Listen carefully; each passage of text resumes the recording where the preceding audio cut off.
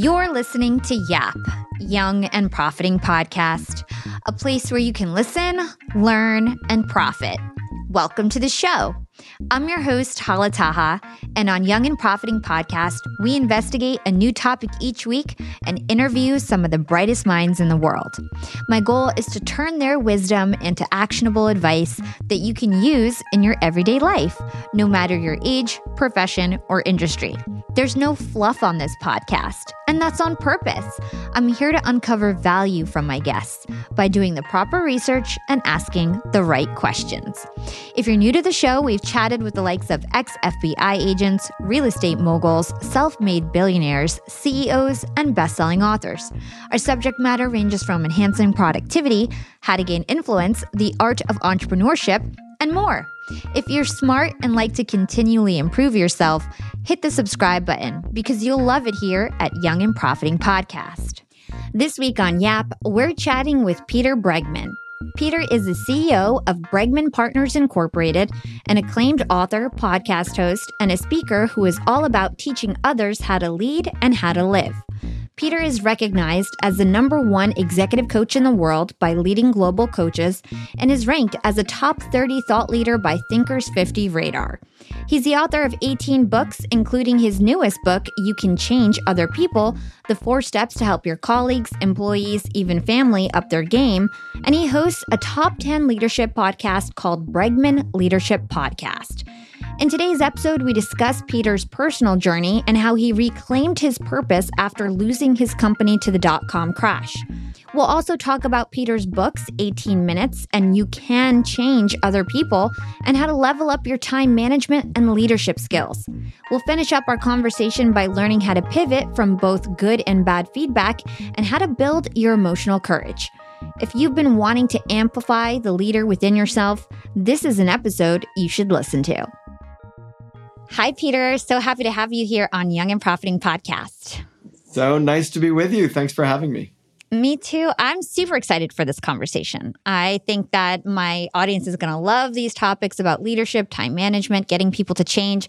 You are the author of 18 books.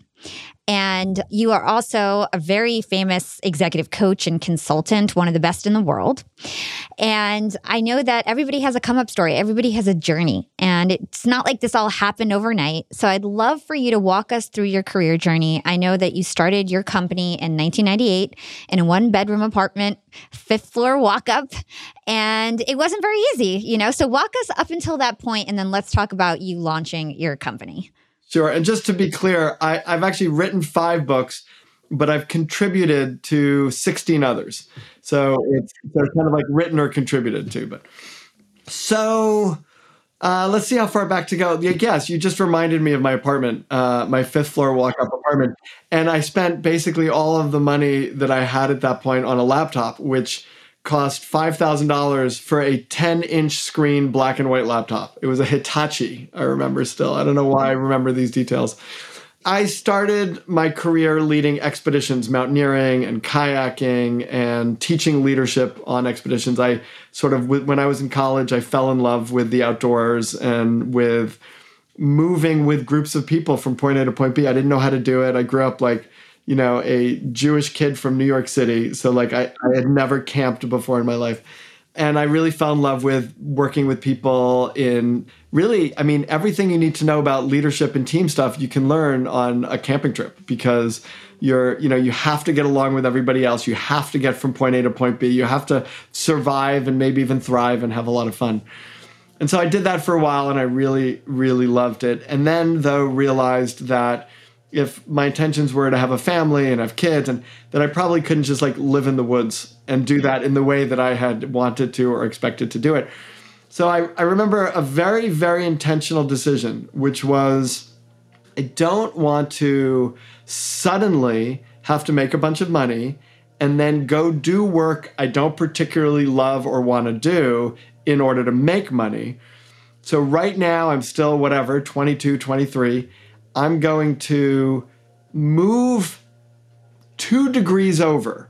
I'm going to do what I'm doing, but I'm going to do it in a way that could begin to start to make money for me so that I could keep doing the stuff that I loved with an eye towards how do I do this and make money? And even if I don't make money at the beginning, that's okay, because as long as I kind of keep moving in that direction, eventually I'll end up loving what I do and making money at the same time. And that's sort of how it turned out. So I remember that very intentional decision. And then I started a company teaching leadership to organizations, using the outdoors as the metaphor. So, doing team building stuff and things like that. And then I really loved that. I made probably about $20,000 a year as I was doing that. It wasn't like my big moneymaker. But I learned a ton, and I did one project that I worked on was with a company called the Hay Group, which was a terrific consulting firm. And we together did something like amazing. It had to do with, there's specifics to it. It's not so important, but it was what's important is it was working with an organization that was in the midst of a lot of conflict. And we did like something that blew us all out of the water in terms of what we accomplished. And they asked me to join them and start a practice with several other consultants on transformational change in organizations. So I did that. I felt like I was enjoying the work that I was doing in my own company, but I had hit the ceiling of what I knew and how to grow, which was, by the way, a very low ceiling. And so I joined this consulting firm, and I learned a ton with them. I worked with tremendously capable, smart, generous people. I did an executive MBA while I was there, so I got my MBA. And that was really my big education in business. I mean, I learned a ton about how it worked. In fact, I remember my boss at the time, Andy Geller, who, ran the Hay Group in New York. And this will tell you a lot, actually, both about our relationship. But I had written a business letter, and he called me into his office, and he sat me down across this big desk, right? This big sort of daunting desk. And he said, Peter, I read this letter. There's a whole bunch of issues here. And he started talking about the letter, and everything from like, you used a comma. After Dear John, you used a comma instead of a colon. That's not how you do it.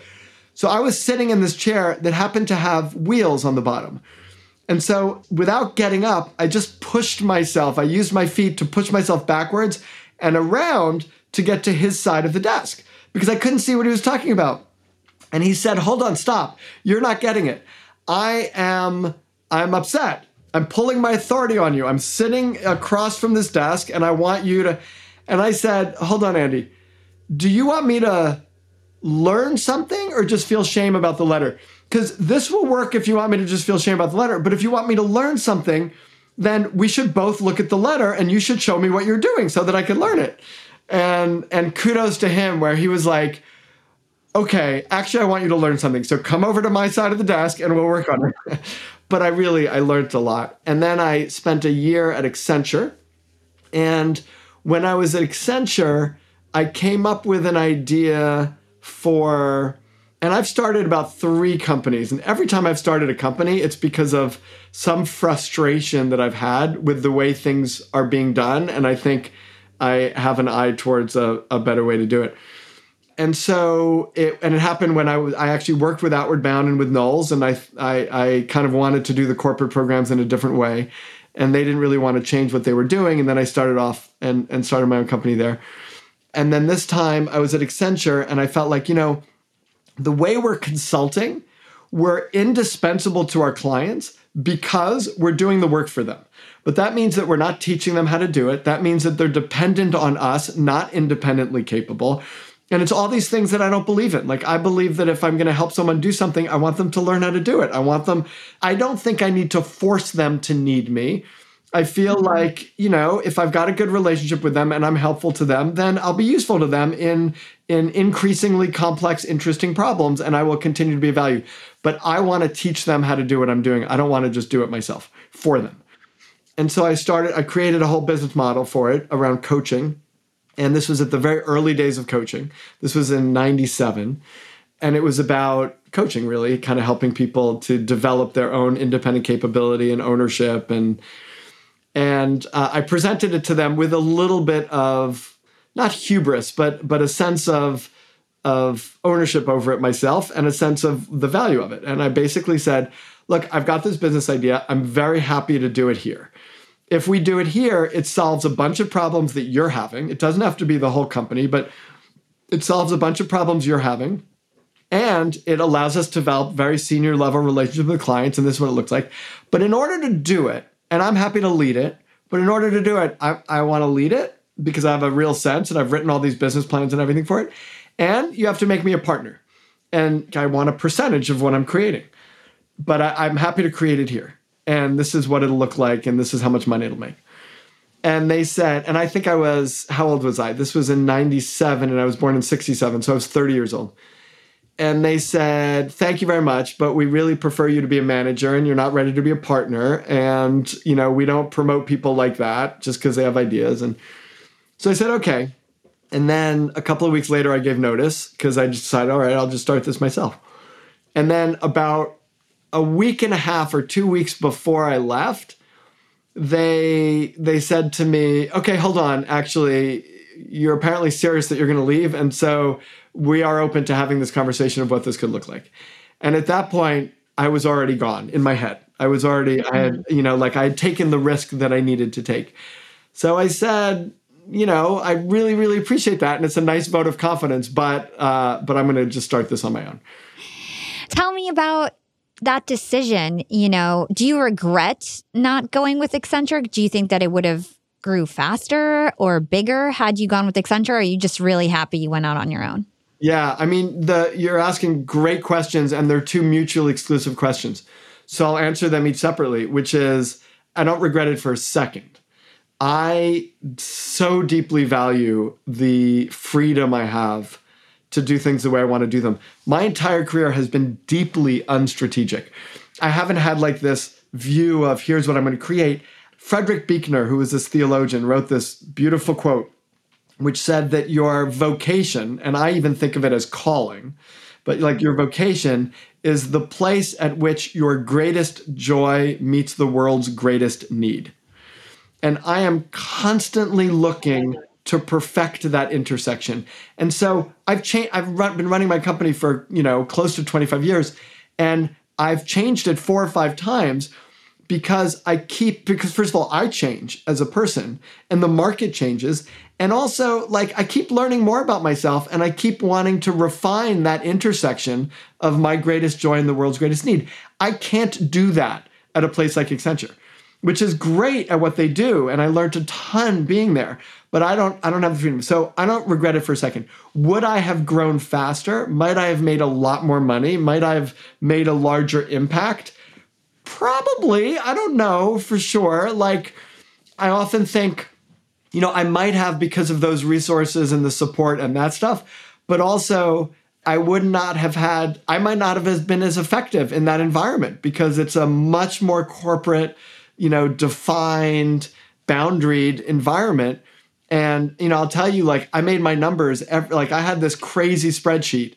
And when I first started the company, the numbers reflected the spreadsheet almost to a T, like $1.5 million, about $500,000 in the first year, $1.5 million in the second year, $5 million in the third year. I mean, it was like stupid projections, and I made them every year, but in totally different ways than I had planned to. Not at all the ways that I'd planned to, because I'm opportunistic, and I don't know that I could have been opportunistic in that way. My plan wasn't working, so I did something else that was sort of in line. It's just not directly what I wrote in the business plan.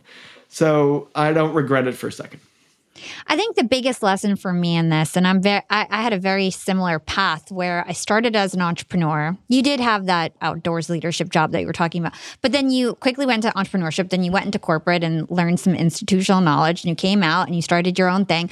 And that's so powerful. People feel embarrassed about that. They think they're an entrepreneur and then you have to be an entrepreneur forever or you fail. But sometimes getting that institutional knowledge and learning how a huge company works and what the processes are and what organizational structure and culture is can be really powerful. Wouldn't you agree? Oh my God, 100%. I could not do what I do without having that experience. I mean, I was deeply embedded in some very, very big, complex organizations. And there's no question. And with people who were embedded in them, with people for whom like that was a job, with big, massive companies and corporations. So like, could I coach the president of Citibank if I hadn't had that experience? It would be hard. I mean, I'm not saying you can't do it, but it would be hard. Can I coach the CEO of CBS? These are big, massive, complex organizations. And the answer is what I learned being in these corporate environments was absolutely essential to what I do now, even though I'm in a t-shirt and I get to do what I want now. But, I learned so much by being in that setting. Yeah, I can totally relate to that.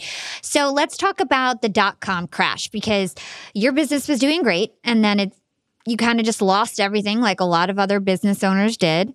And then you did some soul searching. You almost went to rabbi school. You almost went to med school. You took acting classes and started an investment fund. These are all very different things. So talk to us about why you did that and what you learned from that experience. I did a lot. I mean, the interesting thing about that time period, which was, we crashed along with everyone else, but I am not a huge risk taker. And so I built the company in a way where we remained profitable every year. We weren't nearly as big as we were beforehand, but I didn't have a lot of capital expenses. I never believe, and ask the question you asked before, which is, had you invested more money in infrastructure of the company, would you be bigger now? Probably. But I would have been super stressed. Those years would have been super stressful for me. But instead I was like, okay, I'm going to shrink the company because I can. And now I'm not going to lose money, but I also have a lot more time on my hands. And what am I going to do and how am I going to do it? There's a way in which it was a great time. And the reason is because I've always thought about being a rabbi. I really like acting. All of these things are really interesting to me. And so I pursued them in a certain way. And what ended up happening is I realized I do all of those things in my work. To this day, I'm a rabbi in my coaching. I'm not using Jewish text to, bring to bear. I'm not, but that I lead ritual. I'm pastoral. I use those skills in the work that I do. I also use acting skills in the work that I do. When I'm doing speeches and when I'm, and so I realized there are things I like about all of these things, and I can actually incorporate, this is again, that intersection, Frederick Buechner, of my greatest joy and the world's greatest need. I can incorporate these things that attract me, and I can incorporate them into the work that I'm currently doing, and I will be better for it, and my work will be better for it. But I don't have to run off and join an ashram, in India for 6 years, or, go to rabbinical school for, 4 years, and then, and probably, by the way, I wouldn't be successful in any of those things, and I would end up frustrated. If I went to rabbinical school and then I ended up in a congregation and suddenly I'm leading a congregation and there's things I would love about it, but I would feel all the constriction I felt at Accenture. I'd be in a box. I'd have to satisfy people in a certain way. I couldn't just pursue things that I wanted to pursue. And so it was great to explore parts of myself that I really want to integrate into the work that I do, and then say, okay, well, how could I do that? I mean, my books are preaching in some way, but with some practical approach to saying, oh, by the way, and here's how to put this to use in your own life, which is, I think, the best way to preach. So, yeah. Cool. Yeah, I think that's awesome. Doing what you love, finding out the greatest need in the world that intersects with your joy. I think that is brilliant.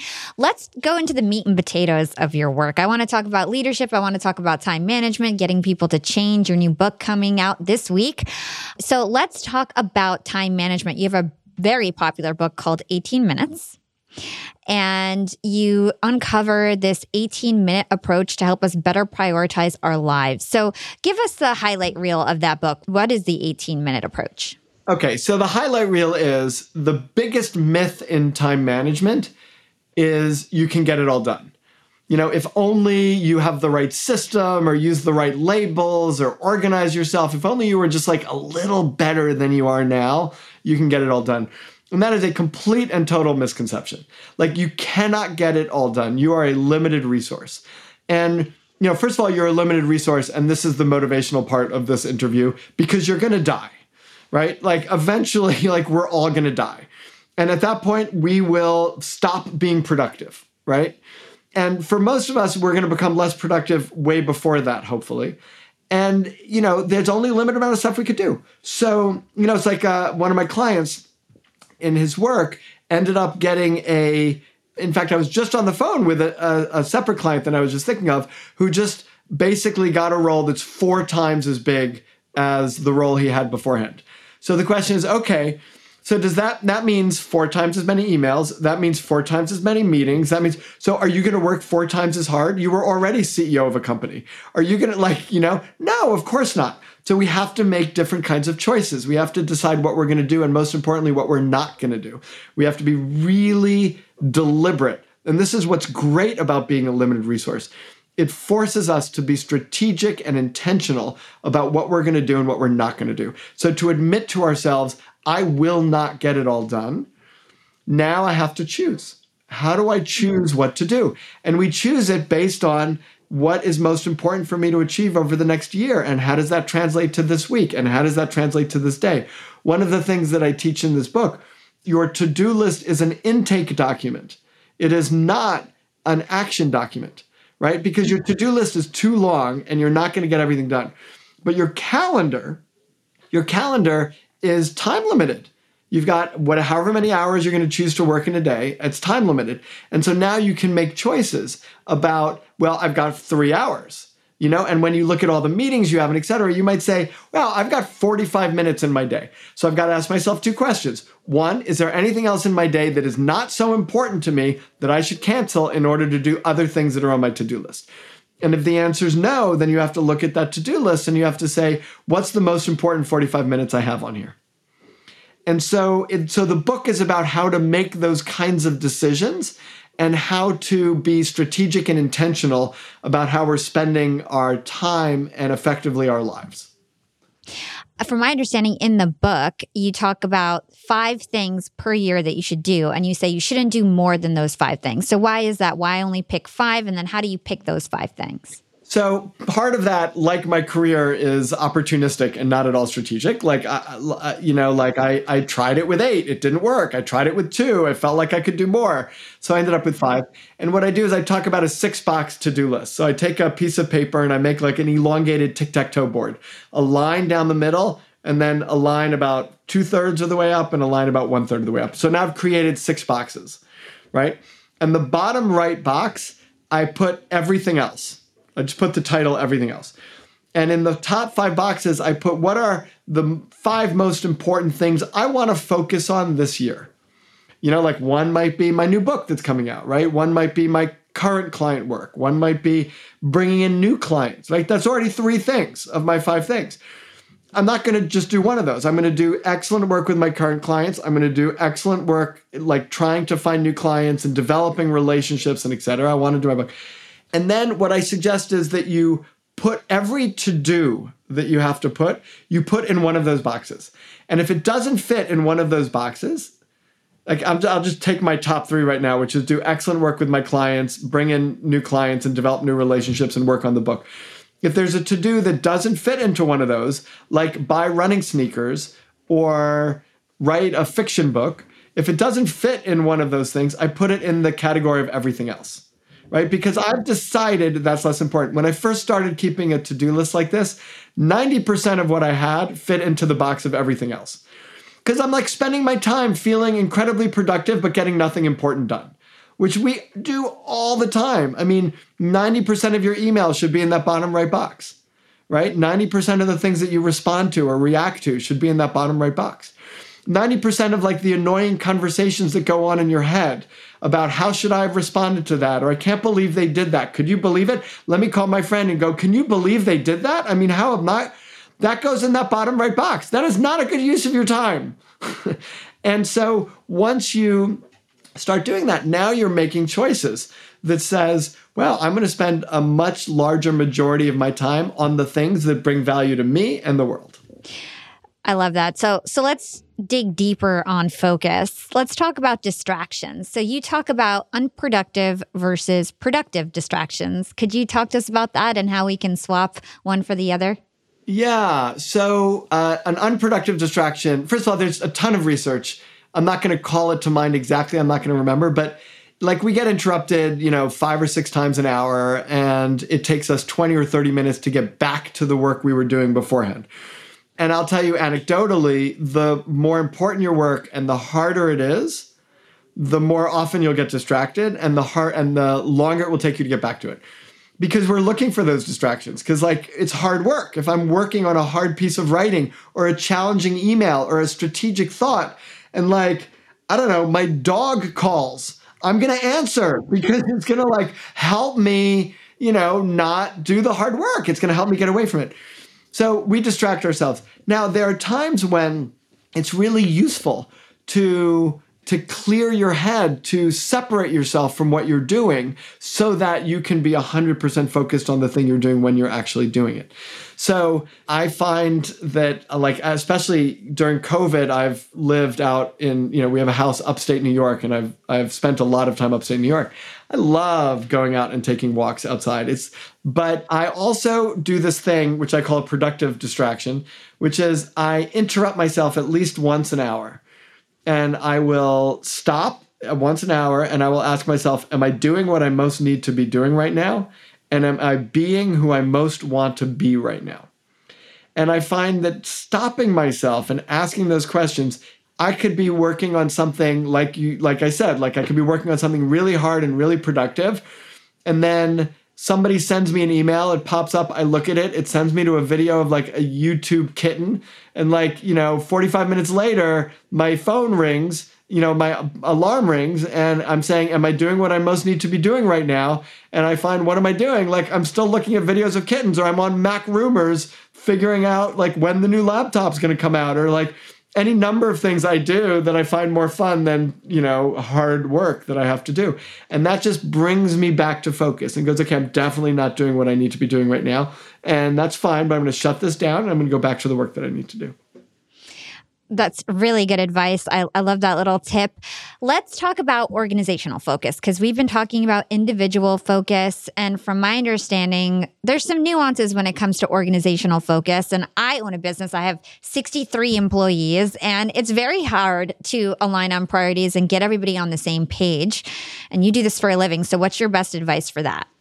Well, first of all, congratulations, because 63 employees, that's a lot. I'm glad I don't have 63 employees. But I admire you for it, because I don't think I'm very good at that. Even though I coach CEOs, but I still don't think I'm very good at it. I'm good at coaching it. I'm good at teaching it, but it's different. So here's the thing, the most important thing, you already described it, is how do you get people aligned, right? That is the most important thing. And I talk about this in my book, Leading with Emotional Courage. So the first thing that I do with people often is, and I would do with you, is to say, what is the most important thing for you to achieve over the next 12 months? For you as an organization to think and be really, really clear. You could have strategic plans and you could have tactical approaches and you can have other things. But what is the most important thing that you can describe in a sentence? What is the most important thing to achieve over the next 12 months? And along with that, what are the most important couple of behaviors that I want us to demonstrate as an organization, as a group of people working together? What do I want? How do I want us to show up in order to achieve this most important thing? So that's step one. Step two is to then say, for everybody, everybody organizationally should be saying, what is my key contribution to making this most important thing happen? Everybody will have a key contribution. So you're very clear about what's the most important thing. I call that your big arrow. What is your big arrow? And big arrow outcome and big arrow behaviors. And then the second is, what is my key contribution to making that happen? And then what I often suggest is you give the most critical key contributors, you give them resources. You figure out based on, when people choose coaching, they'll often say, oh, this person has a listening problem. Let's give them a coach. That's not how I coach. Like I find that, I mean, it's fine, but I think it's much more effective to identify who your key people are that are going to drive your key initiatives forward and give them the coaching, whether you think they need it or not. Because if you can amplify their performance by even 5%, and coaching works really well, so it will amplify their performance more. But if you can amplify their performance 5%, you're going to do a lot to driving your organization forward. Because the goal is for individuals to improve in a way that moves the organization forward. Not just, it's not life coaching. It's, executive coaching to coach people to be more successful at driving something home. Of course, it works on individual issues also, but there's a context to it, and that context is really important. And then I would also collect data about what's getting in their way. Who are my most important key contributors and what's getting in their way? But that alignment piece is really, really critical. Okay, so one big arrow, cross department, and you've got to identify who your main contributors are. And everybody in the organization, no matter how high up or low up on the totem pole, has to know how they're contributing. Now, what if you have more than one priority? What if you have 3, 4, 5 priorities? Or do you only really want to communicate just one? Yeah. So I had someone say, look, Peter, I totally agree with you. This is really, really important. And we find like really keeping people focused on priorities is really important. And that's why we have 23 priorities. And I said, that's great, but you have defied the definition of priority, so what I would say is the big arrow is not the only thing you need to do, but be clear about what the most important thing is you need to do. And I would not say there are, 5 most important things for you to do. So there might be 5 very important things for you to do. But here's what happens. What happens is people start to move in all sorts of directions. So let's say you've got 63 people and you say, okay, I've got 63 people and I've got 5 top areas of focus, which we've talked about, 5 priorities. I'm not going to choose between them to say what's most important, 5 things. So they say, okay, that's great. So there's 5 things that are most important. So now let's say, just to keep the math simple, there are 12 people who focus on each one of those priorities, right? But now, of the 12 people that are focusing on that priority, the other 3 people could do whatever they want to do. I'm kind of trying to do the math in my head here. But, so that means that there's 51 people who are not working on one of those priorities. But they kind of maybe have to, right? Because that priority is overlapping, because the priorities aren't, you don't have 5 different companies. You have, 5 different priorities that the company's working on. And so now you have the potential of a lot of people making their own individual choices about what's important, what's not important, working at cross purposes to each other. Because you might say that's your number one priority. And I'm like, thanks, I know, and you need my help. But that's not my number one priority. My number one priority is this other thing. So I'm not going to give you the time of day right now because my bonus is based on this other thing. I'm going to focus on that. And even with very, very big companies, that coherence becomes even more important. And so I'm not saying give up on 4 of your 5 things. I'm not saying that. But identify what is most clear that everybody needs to make sure happens. And let that be on everyone's plate. And other things can be on other people's plates also. And you can say these things are also important. I'm not giving up, and we're going to measure them and have milestones and compensate around them, or however you want to approach it. But make sure you have this one focus that everybody knows this is what's most important for us. Let's hold that thought and take a quick break with our sponsors. What's up, Yap Bam? Being an entrepreneur and working remotely definitely has its perks. And I know a lot of you listening in are in the same boat as me. But do you really take advantage of being able to work from anywhere? I know I typically don't, but thankfully this past holiday, I finally decided to make use of my work flexibility for the first time ever. My boyfriend and I decided to pack up and leave to the West Coast to spend an entire month working from home in the sun. We got a super cute bungalow in Venice Beach with a fenced backyard. The change in scenery, the fresh air, and the slower pace helped me to inspire some really cool new ideas for my business. And honestly, I'm feeling really refreshed and ready to rock in 2024. And who helped me make these remote work dreams come true? It was Airbnb. And Airbnb has come in clutch for me time and time again. Whether it's finding the perfect Airbnb home for our 3-day annual executive team get-together, or booking a vacation where my extended family can fit all in one place, Airbnb always makes it a great experience. And you know me, I'm always thinking of my latest business venture, and I've been begging my boyfriend to start hosting our place on Airbnb. And finally, we're going to start. So many of my successful friends host on Airbnb, and it's such an amazing way to generate passive income. So to start, we have a plan to start spending more time in Miami, and we'll be hosting our place to earn some extra money when we're back on the East Coast. 2024 goals, and I'll keep you updated.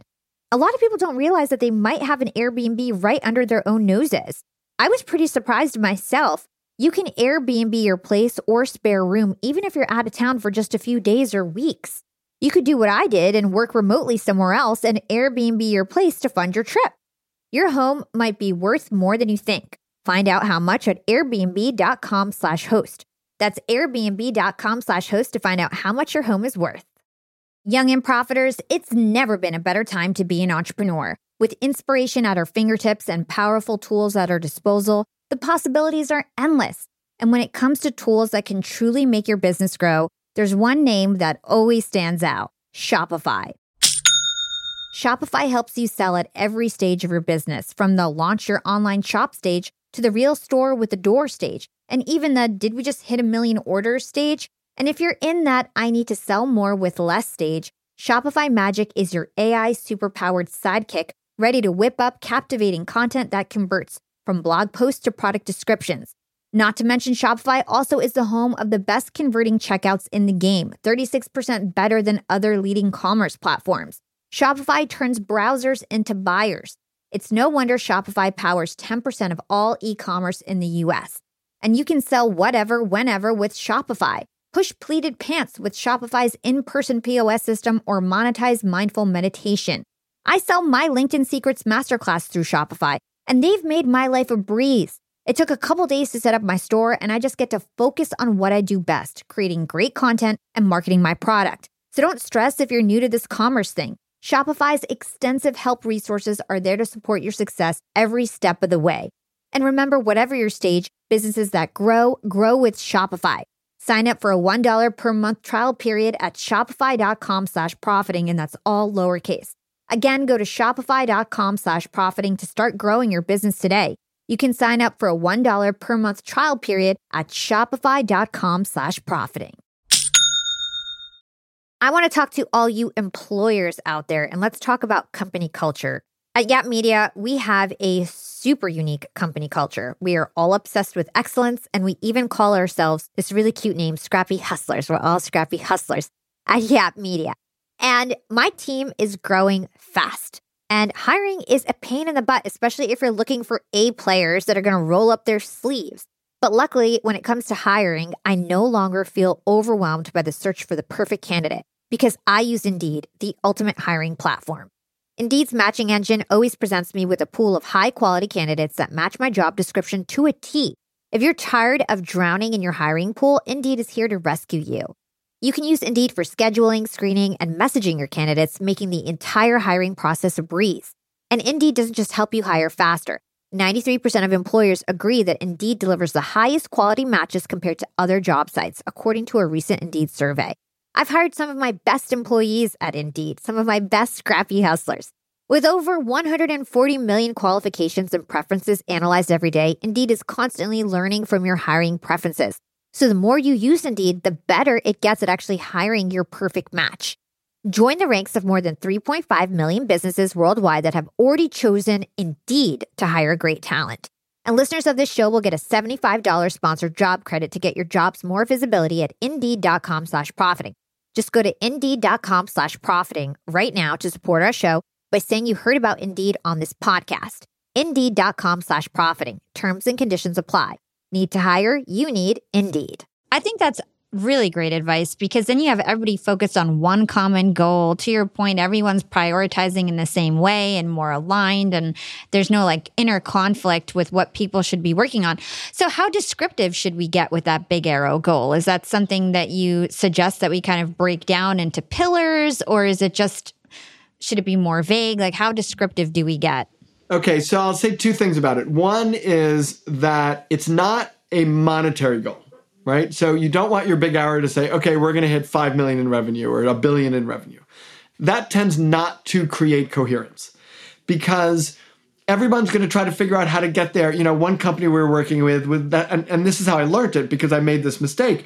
We said, okay, it's a financial services company, and the goal was 2 billion in new assets coming into the company. Great.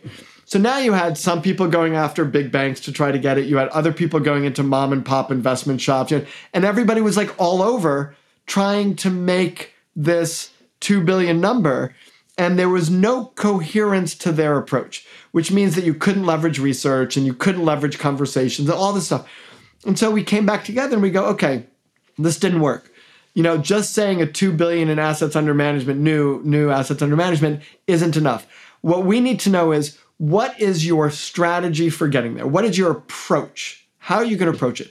So then they refined it and they said, okay, we're going to get 2 billion in assets, but we feel like we've tapped out the big investment houses. So we're going to do that by approaching investment houses of such and such a size and being a support to them, and et cetera. So great. Now we have a strategy. Now we know it. Then they started getting traction. So it's like a mission statement for the year. We're going to do this by doing that. Yeah, it's a strategy. Like, here's our strategic approach to getting to the number. Could be a target, right? The 2 billion could be a target of the big arrow. But the big arrow is, what are we prioritizing this year in order to get to that target? Okay. Well, I don't know. I'm super interested in this. So sorry for so many questions on this same topic. But so with this big arrow goal, I'll just use my company, for example. We're a marketing company and a podcast production agency. So ongoingly, I obviously want to grow the business. I want to increase client satisfaction. I want to retain my employees. But to me, those are like ongoing priorities and wouldn't be my big goal. We're launching a podcast network. So should I make something like that our big goal? The fact that it's new, it's innovative, it's something new that we want to launch. And then everything else is, like I said, it needs to happen, but I don't want everyone to just focus on the things that need to happen anyway. 100%. You're thinking about it in the right way. Okay, cool. All right, let's move on to leadership. So what is your personal definition of leadership? Technically it's just to have followers, but that's not really my definition of leadership. It's an interesting question, and everybody sort of looks at it in different ways. For me, it's inspiring focus and collective action on what's most important. Like, to me, that's what leadership is. When I think, and by the way, that's a sibling to my definition of coaching, which is a reliable process that helps clients get massive traction on their most important work. So I consider a great leader to be someone who's able to get massive traction on their most important work, but you're doing it through, an inspired people, in a sense. Okay. So let's talk about the leadership gap. You say that leaders never fail because they don't know something. Leaders fail because they don't close the gap between what they do and what they know. So what is this leadership gap? Can you tell us more about it? Yeah, and this is true for leaders, and it is also true for people. Like, we all know more than we do. Like, if we did everything we knew, we would all be the perfect weight. We would all be, we would all be the perfect spouses or partners. Like, we all know, I know what I need to do in my relationships, but in the moment I might get triggered and I know how to be an amazing parent, right? But when, my son asks me for the 5th time why he can't do something that I've already told him 5 times that he can't do, and I've explained it to him the first 4, I lose my cool a little bit. I'm not proud of that, but there's a gap between what I know and what I do. And I'm constantly trying to close that gap. But the challenge of that gap, and this is what I mentioned this book beforehand, but Leading with Emotional Courage, is emotional courage. So think about, and let's just do a thought experiment now. Think about a difficult conversation, Hala, that you're not having, right? Think about you're not going to have to say it out loud, but think about a difficult conversation that you know you should have, but you're not having. Okay. And listeners, do the same thing. Don't just put this all on Hala. Like, think of a difficult conversation that you're not having. Now, think for a moment about why you're not having it, right? I bet you know everything you need to know to have it. I bet I know from this conversation, you're perfectly skilled enough to have a difficult conversation, right? And I bet you've had time and opportunity. So those are the things we usually try to solve for when we're trying to get something done. We do time management. I mean, the whole first part of this conversation was about time management, right? Time management. We talk about, how do I build my skills in organizations? We do this all the time. We do training programs and communication plans. But in the end, the reason you're not having that conversation yet is because there's something you don't want to feel. So, if you have that conversation, you might have to feel uncomfortable. You might have to feel that you're hurting someone. You might have to feel the risk of losing the, disconnection or losing the relationship. You might have to feel that weird passive aggressive thing that happens when, you give someone feedback and they say thank you, but then they don't talk to you for 4 weeks. Like, I don't know what it is, but there's something you may have to feel if you follow through on that action. And if you are willing to feel everything, if you're willing to feel the hurt and the anger and the frustration and the passive aggressiveness and the defensiveness, if you're willing to feel everything, then you can do anything, right? And so the reason we don't move forward, what closes the gap between what I know and what I do, is what I'm willing to feel. If I'm willing to feel hunger or deprivation, then I could eat whatever. Right? But when I see the ice cream and I see everybody else eating the ice cream, I can't manage that feeling, so I eat the ice cream, right? We can follow through on anything if we're willing to tolerate feelings. And so, one of my big goals in life and what I've worked on for over a decade is, how do I increase my capacity to feel? Because and by the way, that makes for a much richer life. Like, there's all sorts of dysfunctional things we do in order not to feel things, right? There's all sorts of dysfunctional things. We cut people out of our lives, and, we get into addictions, and we like all sorts of things we do in order to not feel things. So this feels like a very important element to me. So is that emotional courage? Is that the emotional courage that you talk about so often? Yes, that's emotional courage. Emotional courage is the willingness, the courage to experience emotions and not react to shut them down. So how do you, tell us personally how you started to embrace your emotions and some of the things that you've done differently to have more emotional courage? So first of all, I discovered this. I learned about it as a very close friend of mine who I collaborate with. We lead a leadership program together, Jessica Gelson. She was telling me, you got to go meet this woman, Ann Bradney. She's really amazing. She does really amazing work. You got to go to a workshop. So, I kept putting it off because it's like 5 days at Esalen, which is, out in California. And I had never been to Esalen, and I live in New York. But somehow it coincided once, and I went. And by the way, Esalen's an amazing place. I love Esalen. One of the most beautiful places I've been. And so I'm in this workshop with like 20 other people. And people are making these choices. And I've done a lot of work, a lot of personal work. I've done a lot of communications work. I teach communication. I understand this work really, really well. This sounds like hubris, but it is rare that I'm ever in a room and stuff's going on and I don't get it. Like, in this realm. I mean, that happens a lot of times, a lot of realms, but in this realm. And people are engaging with each other and getting into conflict with each other and bursting out crying and yelling and doing all this stuff. And I don't know what's going on. I don't understand the choices that they're making. They're making these choices about how to relate to each other that I did not understand. And it was working magic. I mean, people were emerging with major transformations in their lives. And I emerged from that 5 days going, I don't know what happened here, but I need to learn more about it. This is out of my depths. This is something I've not experienced before. I don't understand. And it's very, very powerful. So I need to learn more about it. So I ended up doing a couple more workshops. And then she had a school, which she no longer has. But I did a 4-year program with her to become a practitioner in this work. So I really, like, in that process, it kept, every time I did work, every time I met with the group or her process, it was like peeling layers of the onion, like more and more and more stuff. And I now run a leadership intensive that I only run once a year, and we limit it to 20 people. It's not big, but we do this kind of work. And there are people who come every single time because you get better at it, and then you realize there's more to get better at. It's hard. It's hard to feel everything in this world. We live in a painful world. We also live in a joyful world. It's a lot of hard for people to feel the joy. We live in a fearful world. I mean, my mother was in the Holocaust, right? And so, like, I grew up with, like, an experience of everything might be taken away any moment, never be secure, never be comfortable, right? And so you don't want to feel that. So what do? You like build stuff. I like make a lot of money, and I build a lot of relationships, and I do what I can so that I can create some illusion of control and security. And then, you realize, like, it's an illusion. And so you got to feel that. And so every time there's, like, more and more and more and more to feel. But it's what makes life, in my experience, incredibly rich. Incredibly rich. The more we're willing to feel, the more of life we're able to experience.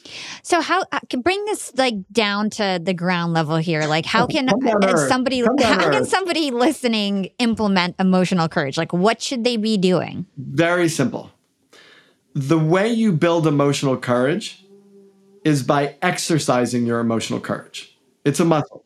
You can't build muscles without lifting weights, right? You can't read about muscles. So that's why, like, in my book, Leading with Emotional Courage, a lot of it, like, at the end of every chapter, it's like practices, like, what can you do? So one of the things that because reading a book I write a lot of books. Reading a book is great, but that doesn't close the gap between knowledge and action, right? It just increases the knowledge. In some cases, it increases the gap because now you know more, but if you're not doing anything, you've just increased the gap. So you have to lift weights if you want to grow muscles. And so the way you build your emotional courage is you do a little thing every day that feels like a risk to you. You do something that feels like a risk. I could tell, Hala, by what you've built, that you are comfortable, or maybe not comfortable, but willing to take risks. You are willing to take risks. And every time you take a risk, you're expanding your comfort with what you're willing to feel. Because every time you take a risk, there's a possibility of failure. Every time you take a risk, there's a possibility of shame and embarrassment. Every time you take a risk, there's a possibility of confronting your own limitation. Every time you take a risk, there's a possibility of success, which, people might also be afraid of. Because success brings attention. Not everybody wants attention. So the risks can be small. It could be that you're at dinner and you're with someone who likes to overfeed you. And every time that they offer you something, or you're at a guest's house, you're a guest in someone's house, and they offer you something, you don't want to say no. And this is actually could feel like a very big risk to just displease another. Like, are you willing to disappoint another person in order to be true to yourself? Right? That's a really important question. For all of us, there are ways in which we will lose connection to ourselves in order to stay connected to someone else. So can you take a risk to not give yourself up to please another? And it could be a very small way. It could be a way of saying, you know what, thank you, but I'm full. Right? It could be a way of someone having a conversation with you and saying, I'm sorry, but this is not a conversation I can have right now. It could be doing the opposite and saying, look, there's a conversation that we should really have. I mean, it could be putting on a shirt you wouldn't normally wear. Like, it's like any little move that expands your capacity to act that reflects a risk for you, that might bring in a feeling. Yeah, I guess what I keep thinking is having the courage to not just want to please everyone and please yourself instead. So aligning with your decisions and not worrying about how others feel, not worrying about how you feel, doing the right thing, no matter what anyone is feeling, you or somebody else. Yeah, in that book, Leading with Emotional Courage, I break it up into 4 parts, which I consider to be the 4 elements of leadership. And when I say leadership, I don't just mean big CEOs of big companies. Like leadership is also, like how you lead yourself in the world. Are you confident in yourself, connected to others, committed to purpose, and emotionally courageous? And the real challenge is, can I stay connected to you and stay connected to myself at the same time? Can I stay true to myself and not care what's going on for you? Or I want to raise a higher bar, which is I might disappoint you, but that doesn't mean I'll disconnect from you. So can I stay connected to you and connected to myself at the same time? And that's really what we're going for. That has tremendous. And then can I stay connected to you, to myself, and to this larger thing I'm committed to in the world? Can I do those 3 things? That requires a lot of skill and a lot of emotional courage. So I'm so happy you brought this up because I was literally about to bring it up. You have a masterclass and you talk about the 4 elements of leadership. So I want to do a quick fire segment. I know we covered emotional courage very deeply, so we don't need to go over that one, but I'll rattle off the other 3 and then just take a minute and give us your best advice for each one. So number 1, your first element of powerful leadership is confidence in self. So what is that? How can we be more self-confident? So confident in yourself is not arrogance. It's not, I think I'm better than everybody else. Confidence in self is a groundedness. It's not, I know everything. It's, I cannot know things, right? When someone knows everything, they're not confident, they're insecure. When you're confident, you could be wrong. You cannot know things. You can have a ton of things coming at you from different directions and not lose yourself. Like to stay centered and grounded in the midst of a lot of noise. That's confidence in yourself. Awesome. Number 2, connecting to others. So what's your best advice in terms of relationships and what does this pillar mean? So being connected to others is being able to see and hear other people and to give them an experience of being seen and heard, and to be willing to be seen and heard yourself. That's how we create true connection. Okay. Number 3, commitment to purpose. So commitment to purpose is much less about big, broad vision, about, I'm inspiring. I know it's actually about where you spend your time. Commitment to purpose is like, this comes back to the beginning of our conversation, what I'm going to spend my time on and what I'm not going to spend my time on, what I'm going to do and what I'm not going to do. And the people who are really effective at commitment to purpose are very focused on what they're going to do. And there's, by the way, I'll just say that on our website, there's an assessment that's free that has 48 questions. It takes, 5 or 10 minutes to fill out, but it tells you, and it's related to the chapters of the book, but it tells you where your strengths and weaknesses are in confidence in self, connection to others, commitment to purpose, and emotional courage. So it gives you an idea. I mean, we originally thought of it as where to jump into the book, but it's also just a generally kind of interesting thing to say, where do I jump in? And that's the leadership gap assessment? Yes. Is that what you're referring to? Okay, cool. I have the link here. I'll put it in my show notes. So we'll have that for our audience. Okay, let's talk about your new book that's coming out this Wednesday. You Can Change Other People, the 4 steps to help your colleagues, employees, even family up their game. Why did you write this book? And what is your definition of change in this context? Great question. So I wrote the book actually because my co-author, Howie, came up to me after one of my coach trainings that I do. And I had said in that coach training, this is going to be my last coach training. And he came up to me and he goes, it can't be your last coach training. And I said, yeah, but it kind of is. And he's a close friend of mine and he came to as many of them as he could. And he said, and basically that conversation ended up in there's really important stuff here. Let's write a book about it.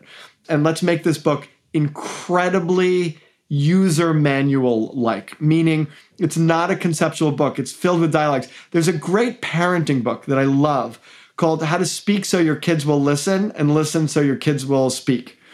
And it was a great idea. It was a great book and it was executed really well. There were like cartoons in it and dialogues and it told me exactly what to say and how to say it.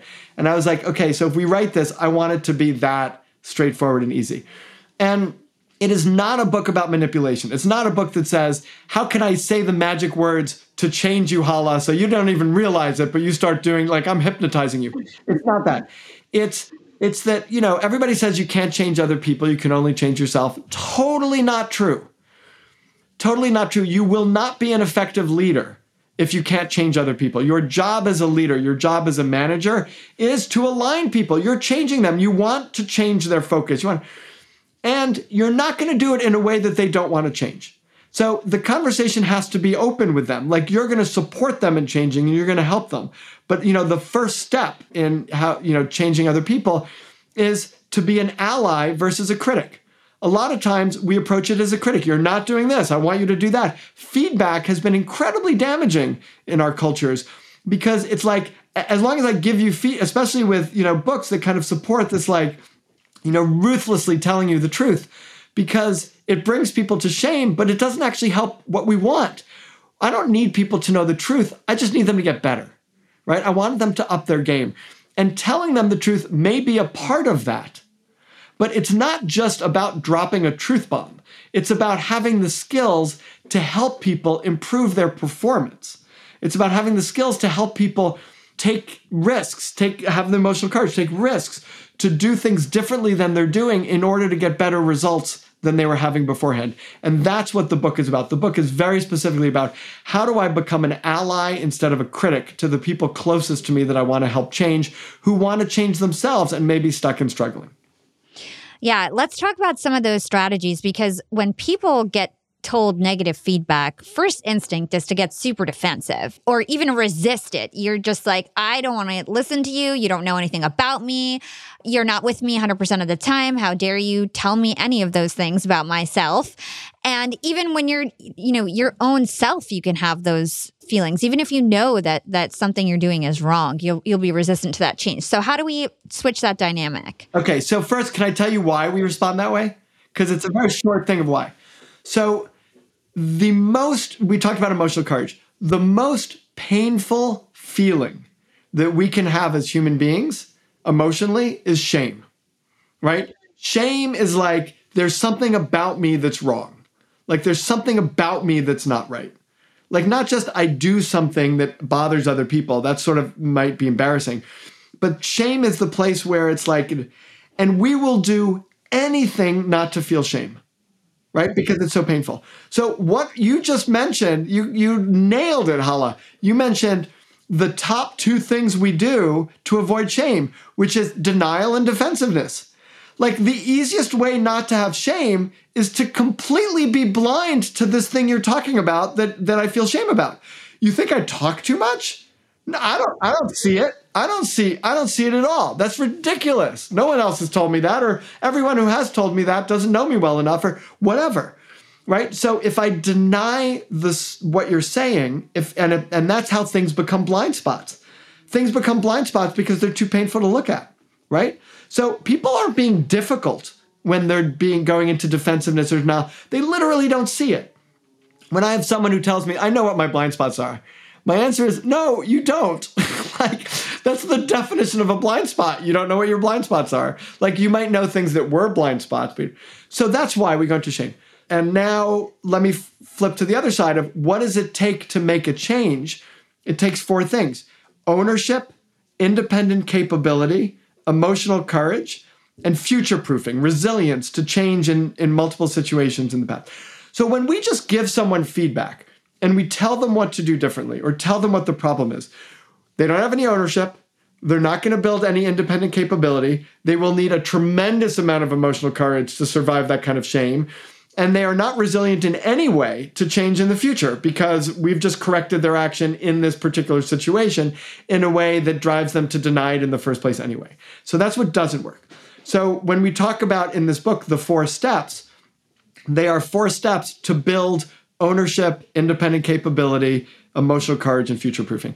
And the first one is to go from critic to ally. So that's the first step. And the way you do that is, and we have a 3-part formula, which is empathize, express confidence, and offer to help, right? Ask permission, right? Because it's your choice. So if I see something and I'll say, Hala, I've noticed this thing.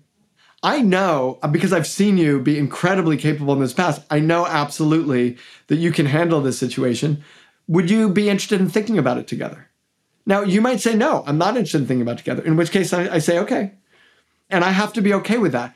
But when I say okay, you now have a much greater chance and likelihood of coming back to me for help because you know I will respect that boundary. And then it will be your ownership. And also chances are you might say, yeah, I would love help thinking it through. I'll think it through with you. There's no cost to thinking it through. And then we begin to think together. And my job is not to give you advice. It's not to tell you what to do or tell you stories about how I did it before, right? That would be taking the ownership back. My job is then to go to step 2, which is what is the outcome you want. But that's that first piece that allows you to sidestep the denial and defensiveness. Yeah, because permission is so important.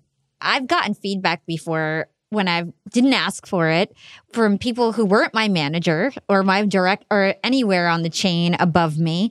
And it can come off honestly rude and you don't process that feedback well because you just feel like, well, who are you to tell me anything? And why do you even think that you should tell me anything? How do we make sure that we give people permission before we give them feedback? And then how can we also separate bad feedback from good feedback? Because if I had listened to everything my cousins told me or my ex-boyfriend told me, I would not be where I am today if I'd listened to that feedback. Right, exactly. I think, look, I collect feedback as part of my coaching. Like I collect feedback, but I actually think feedback does more damage than good. Because I was talking with a client who said, we're thinking about rolling out this whole feedback thing and sending people this book on feedback, et cetera. And I said, and this is the second question in the 4-step process, what is the outcome you want? Like, what's the outcome you want? And he said, well, the outcome I want is let me think about that. Because his initial thought was, well, feedback is going to make everybody better, right? But it's like, no, actually, feedback is not going to make everybody better. It's probably going to make them get along less well. It probably will be unskillfully executed. It's going to make them feel shame and dislike each other more and probably more resistant. So what's the outcome you want? Well, the outcome I want is for people to perform better and to work better together. Okay, well, if that's the outcome you want, then feedback is going to do the opposite of that outcome. So what's going to give you that outcome, which is you have to help people get skilled in supporting each other's performance. Like the goal is, how do you help people get better at helping each other? That's sort of why I wrote the book. I mean, that's what the book is about. How do you help people help each other get better? And it is not by just willy-nilly telling them what you think, right? And so one of the things is if you give people the same language, then they're going to have the same conversation. So if you know how to ask permission, then people will, if you sort of say in your company, let's say you just say, okay, here's how we're doing this. I read Peter Bregman's book. There's this 3-part formula. We're going to focus and develop on supporting each other's success and performance, not just telling them the truth or giving them feedback. So how do you do that? The first thing is you need permission. If you see something that you want to help, then and by the way, if you don't have confidence that they can change, don't go to them in the first place. You're wasting your time, right? But if you have confidence in them, then you can share what you're seeing and express that confidence. And then ask them if they want to think it through with you. And if they say no, you got to respect that. So this is the permission formula. The permission formula is empathize, express confidence, and ask permission. And be willing to accept a no. Even, by the way, if you're doing that with one of your employees. So let's talk about a family member. We want to give a family member or a best friend advice because it's way easier when you're a manager. Yeah, way easier. And by the way, when you're a parent, you think you have the right, but you don't. That's false. That's an illusion. You don't have control over your kids. I mean, I'm telling you that from my experience as a parent. You don't have control. So you still need permission. So when you're in a family, and by the way, I'll tell you something interesting, which is we sent out a survey to our list. I have a list of 60,000 people. And we said, does this idea interest you? Would you want to read about it? And also, who in your life comes to mind when you want to change? And there's a lot of executives on that list. There's a lot of leaders on that list. Most of them, the number one person, this is a business book and it's also written for personal, you could use in business, et cetera. But I'm like a business guy. And almost everybody was like a family member, right? So it's on people's minds a lot. So the way to do it, and I'll just give you an example. My daughter, I saw my daughter who I saw her in the morning. This is my older daughter who's in college, and I saw her in the morning, and she was eating for breakfast a chocolate chip cookie. And she looked up at me, and she had this like a little bit of shame, guilt look. And she's like, yeah, I couldn't sleep last night. I was doing work, so I stayed up till 4 a.m, and I baked all these chocolate chip cookies, and they're really good. And I was like, oh, are there any left? And she's like, well, this is the last one, right?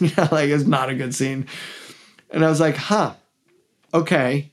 You seem not so happy about that. That's empathize, right? That's empathy. But it's also, by the way, I'm not coming to her saying, you have a problem, or I have a problem with you eating those cookies. I'm saying, do you have a problem with that? Because if you're perfectly happy eating all these cookies, then I'm going to back off. Right? Because you're not going to want to change, right? And it's not on me to make you change in that way. So my first is like, you seem not so happy about that. She's like, it's not my better moment. Like, I'm not so happy about it. And then I say, well, I've seen you not do that. Like, I've seen you not stay up all night and bake a bunch of cookies and eat them all. And by the way, your cookies are great. So if I were up at 4 a.m. with your fresh baked cookies, I would eat them all too. So like, I get it. No shame in that, right? But I know that you're able to act differently. And would it be helpful if we thought about it together? Right? So that's the formula, right? Like, you don't seem so happy about this. I know that you can make a different choice if you want to and handle it differently. And I know it's not easy, right? I know it's not just, oh, you should have just not eaten it, right? That's a dumb thing to say. She knows she should have not eaten it. Stating the obvious is a typical critic move. Like, oh, wow, you really shouldn't put your finger in that socket if you don't want to get electrocuted. Thanks, So to say like, I know it's hard. It's not just a decision. It's hard. And do you want to think about it? So that's the formula. In that moment, she said, no, I don't want to think about it right now. And I said, okay, no problem. And I said, if you ever do, I am not unfamiliar with this challenge myself, and I'm really happy to think it through with you. And that was the end of that conversation. And later on, a few days later, after she did the same thing, then she comes to me and says, she sort of said, stop when I tell you to stop, okay? And I'm like, okay, but like, can we talk about it? But if I don't want to talk about it anymore, I'm going to say stop. I'm like, you are always in control of this conversation. Like, you will be in control of this conversation. Like, I am here in support of what you want and it's not my agenda. I think this is a great formula for us to give feedback without it being taken in the wrong way, because it could just easily just escalate a problem rather than fix a problem. So let's talk about the hidden opportunity and everything, and why that's important, and why we need to think about the outcome of what we want people to achieve when it comes to them changing. Yeah, so people get stuck in their problems. Their problem is I eat too many chocolate chip cookies. So the way you solve that problem is stop eating so many chocolate chip cookies, right? But really, if you say, what's the outcome you want? I want to feel active and healthy. I want to be an athlete. Like, I want to be an athlete. Well, being an athlete is super more exciting and engaging and enthusiastic than not eating chocolate chip cookies, right? Like, not eating chocolate chip cookies, by the way, is very narrow. So maybe I'll say, well, not eating unhealthy food. But that still is like weighty and unfun. But being an athlete is like an outcome she could get behind. And she is an athlete. So it's like, okay, I want to be an athlete. Well, what do you want to do with an athlete? I want to be able to like figure skate and jump. And so it's like, great. Well, to do that, you need a very favorable strength to weight ratio, right? Because if you're strong compared to your weight, you can get up higher. You could jump higher. So now like we've got an outcome that's sort of more interesting. Then the hidden opportunity is in every problem, there's like, let's like go back to the problem, because it's still a problem.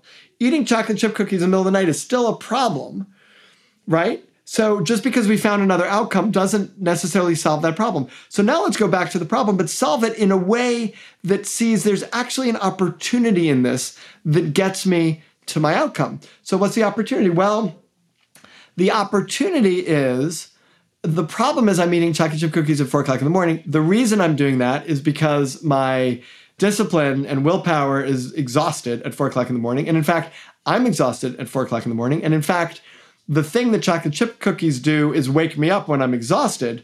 So actually, the opportunity here is to solve for the problem that's leading me to eat chocolate chip cookies in the first place, which is I'm exhausted. And the problem I'm now solving for, the opportunity in this problem is I need more rest, which, by the way, will help me become a better athlete in more ways than one. I'm tiring myself. I'm going to bed too late. I'm working too hard. I am exhausting myself. And so now we're like, okay, so how do we, now we're in a really great feedback conversation, right? I mean, sorry, a non-feedback conversation, but a supportive coaching conversation, which says, hey, Dad, how can I incorporate more rest in my life? So I'm not up at 4:00 in the morning eating, but really so that I become this kind of athlete that I want to be, right? How can I be this athlete that I want to be by getting more rest? So now I'm not just giving her feedback that says, stop eating chocolate chip cookies. Now we're in this conversation about improving her performance by getting rest so that she could be an athlete. Do you see how that's two totally different conversations, right? And one is much more likely to succeed. And that's like when I say you can change other people in that book, that's the magic of that book in a sense, which is I don't want to teach you to be more honest with people. I'm not saying honesty is bad, but I want to teach you, help them achieve and get to the things that they want to achieve. Because for you as a leader of 63 people, for me as a coach, as in our family members, that's what we want. That's the outcome we want, is we want to help people to improve their performance. Yeah, I think this book is great. I think it's very needed. So it's coming out. This podcast episode is going to come out in a month or so. So your book will have already been out. So where can people go find your book? So, first of all, to find out anything, you could always go to bregmanpartners.com. All my books are on there, BREGMAN partners.com. And then the book will be hopefully wherever books are sold, but certainly, it's on Amazon and, all the online booksellers and it's out there. Cool. So it's called You Can Change Other People by Peter Bregman. And the last question I ask all my guests is, what is your secret to profiting in life? That's like the doorknob question in therapy, right? We're about to leave. It's a great session. By the way, I have this overwhelming life issue that I'm going to try to share with you. So that's the doorknob question. I'll share a very quick story, which is that my father died in April of 2020. And I drove out it was the middle of COVID and he was in Florida and I was in New York. And so I drove with my brother 20 something hours, basically nonstop. And he died about an hour before we got there. And I got there and I kind of wanted to see him. And I asked them to keep him in the apartment until we got there before they took him out. And I it's so ingrained in my head. They took the sheet up from over his head. And I saw my father, who I've known obviously my whole life and was a sweet, sweet man. And I saw his body, which was lifeless. And clearly and obviously lifeless. And, everybody says this, but it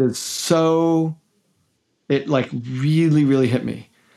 You cannot take anything with you. When we die, we die. That's it. So then the question is, what makes a difference? And then about a week ago, I was playing Monopoly with my kids, and it struck me. And I've only played Monopoly a few times in my adult life, but it struck me, wow, life really is like Monopoly. You're playing this game and you're making a ton of money and it's fake, but you get by hotels and things like that. And you get totally competitive and you could win, you could definitely win. And we could totally focus that on life. But in the end, you close the board and you put the money back into the, little plastic container and you shut it. And then the question is, what was important about that game? What was the most important thing about that Monopoly game? And yes, the competition and the fun and all of that, but it's did I enjoy my time with the people I was playing with? Did we have fun? Were we engaged? Did I put myself in it, but in a way that enhanced our relationship instead of storming away saying you cheated and blah, blah, Was it fun? Was I connected with those people? That is the only thing that matters after a game of Monopoly. It doesn't matter who won, right? It's meaningless who won. And to me, I think profiting in life is playing your life like you would play a really successful game of Monopoly, which is like throw yourself in it, have fun, be competitive if you want to, engage with each other, but make sure that when you walk away from that board, you can look back and go, that was great. That was really fun. I love the people I just played with. And I'm super happy I just spent that last couple hours. That is such a powerful story. I relate to it so much. I actually lost my dad very close to when you lost yours, May 2020 during COVID. And same thing, we got to the hospital right after he died and we missed it. And we weren't allowed to go to the hospital, which was like so tough. And then they only let us go afterwards. And to your point, it's like you see them lifeless, these people that were once full of life, and you realize life is limitless. To your point, we talked about it earlier. There's a time limit. We need to know our priorities. We need to know what we're doing. But I never thought about it in the way that you just mentioned, that we need to also have fun, be engaged, be connected. It's not just about winning this Monopoly game. It's about enjoying the journey. So really powerful. I love that. Peter, this was an amazing conversation. Thank you for, running over a bit. I'm glad that we got to, continue talking. Where can our listeners go to learn more about you and everything that you do? So the best place is bregmanpartners.com, BREGMANPARTNERS.com. Awesome.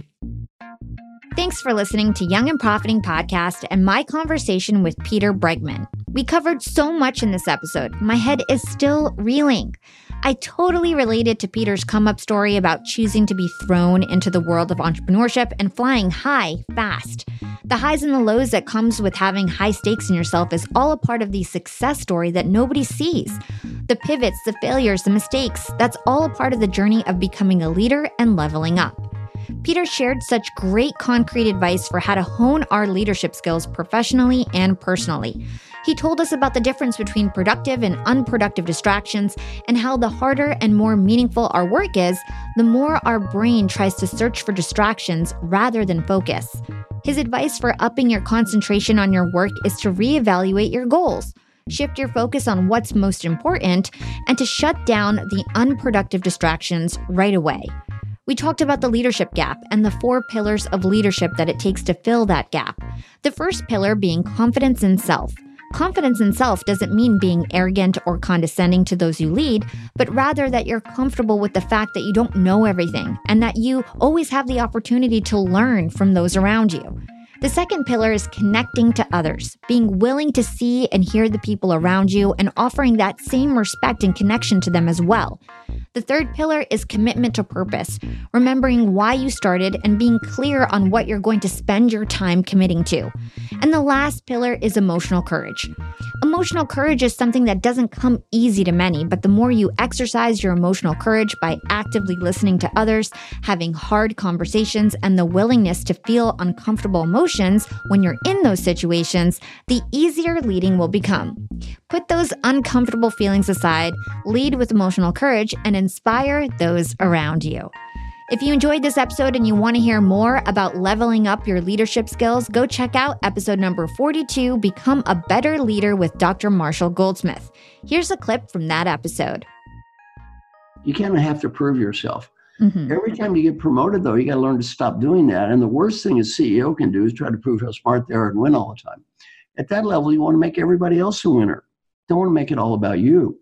So it's a very difficult transition. One of my customers said, for the great individual achiever, it's all about me. For the great leader, it's all about them.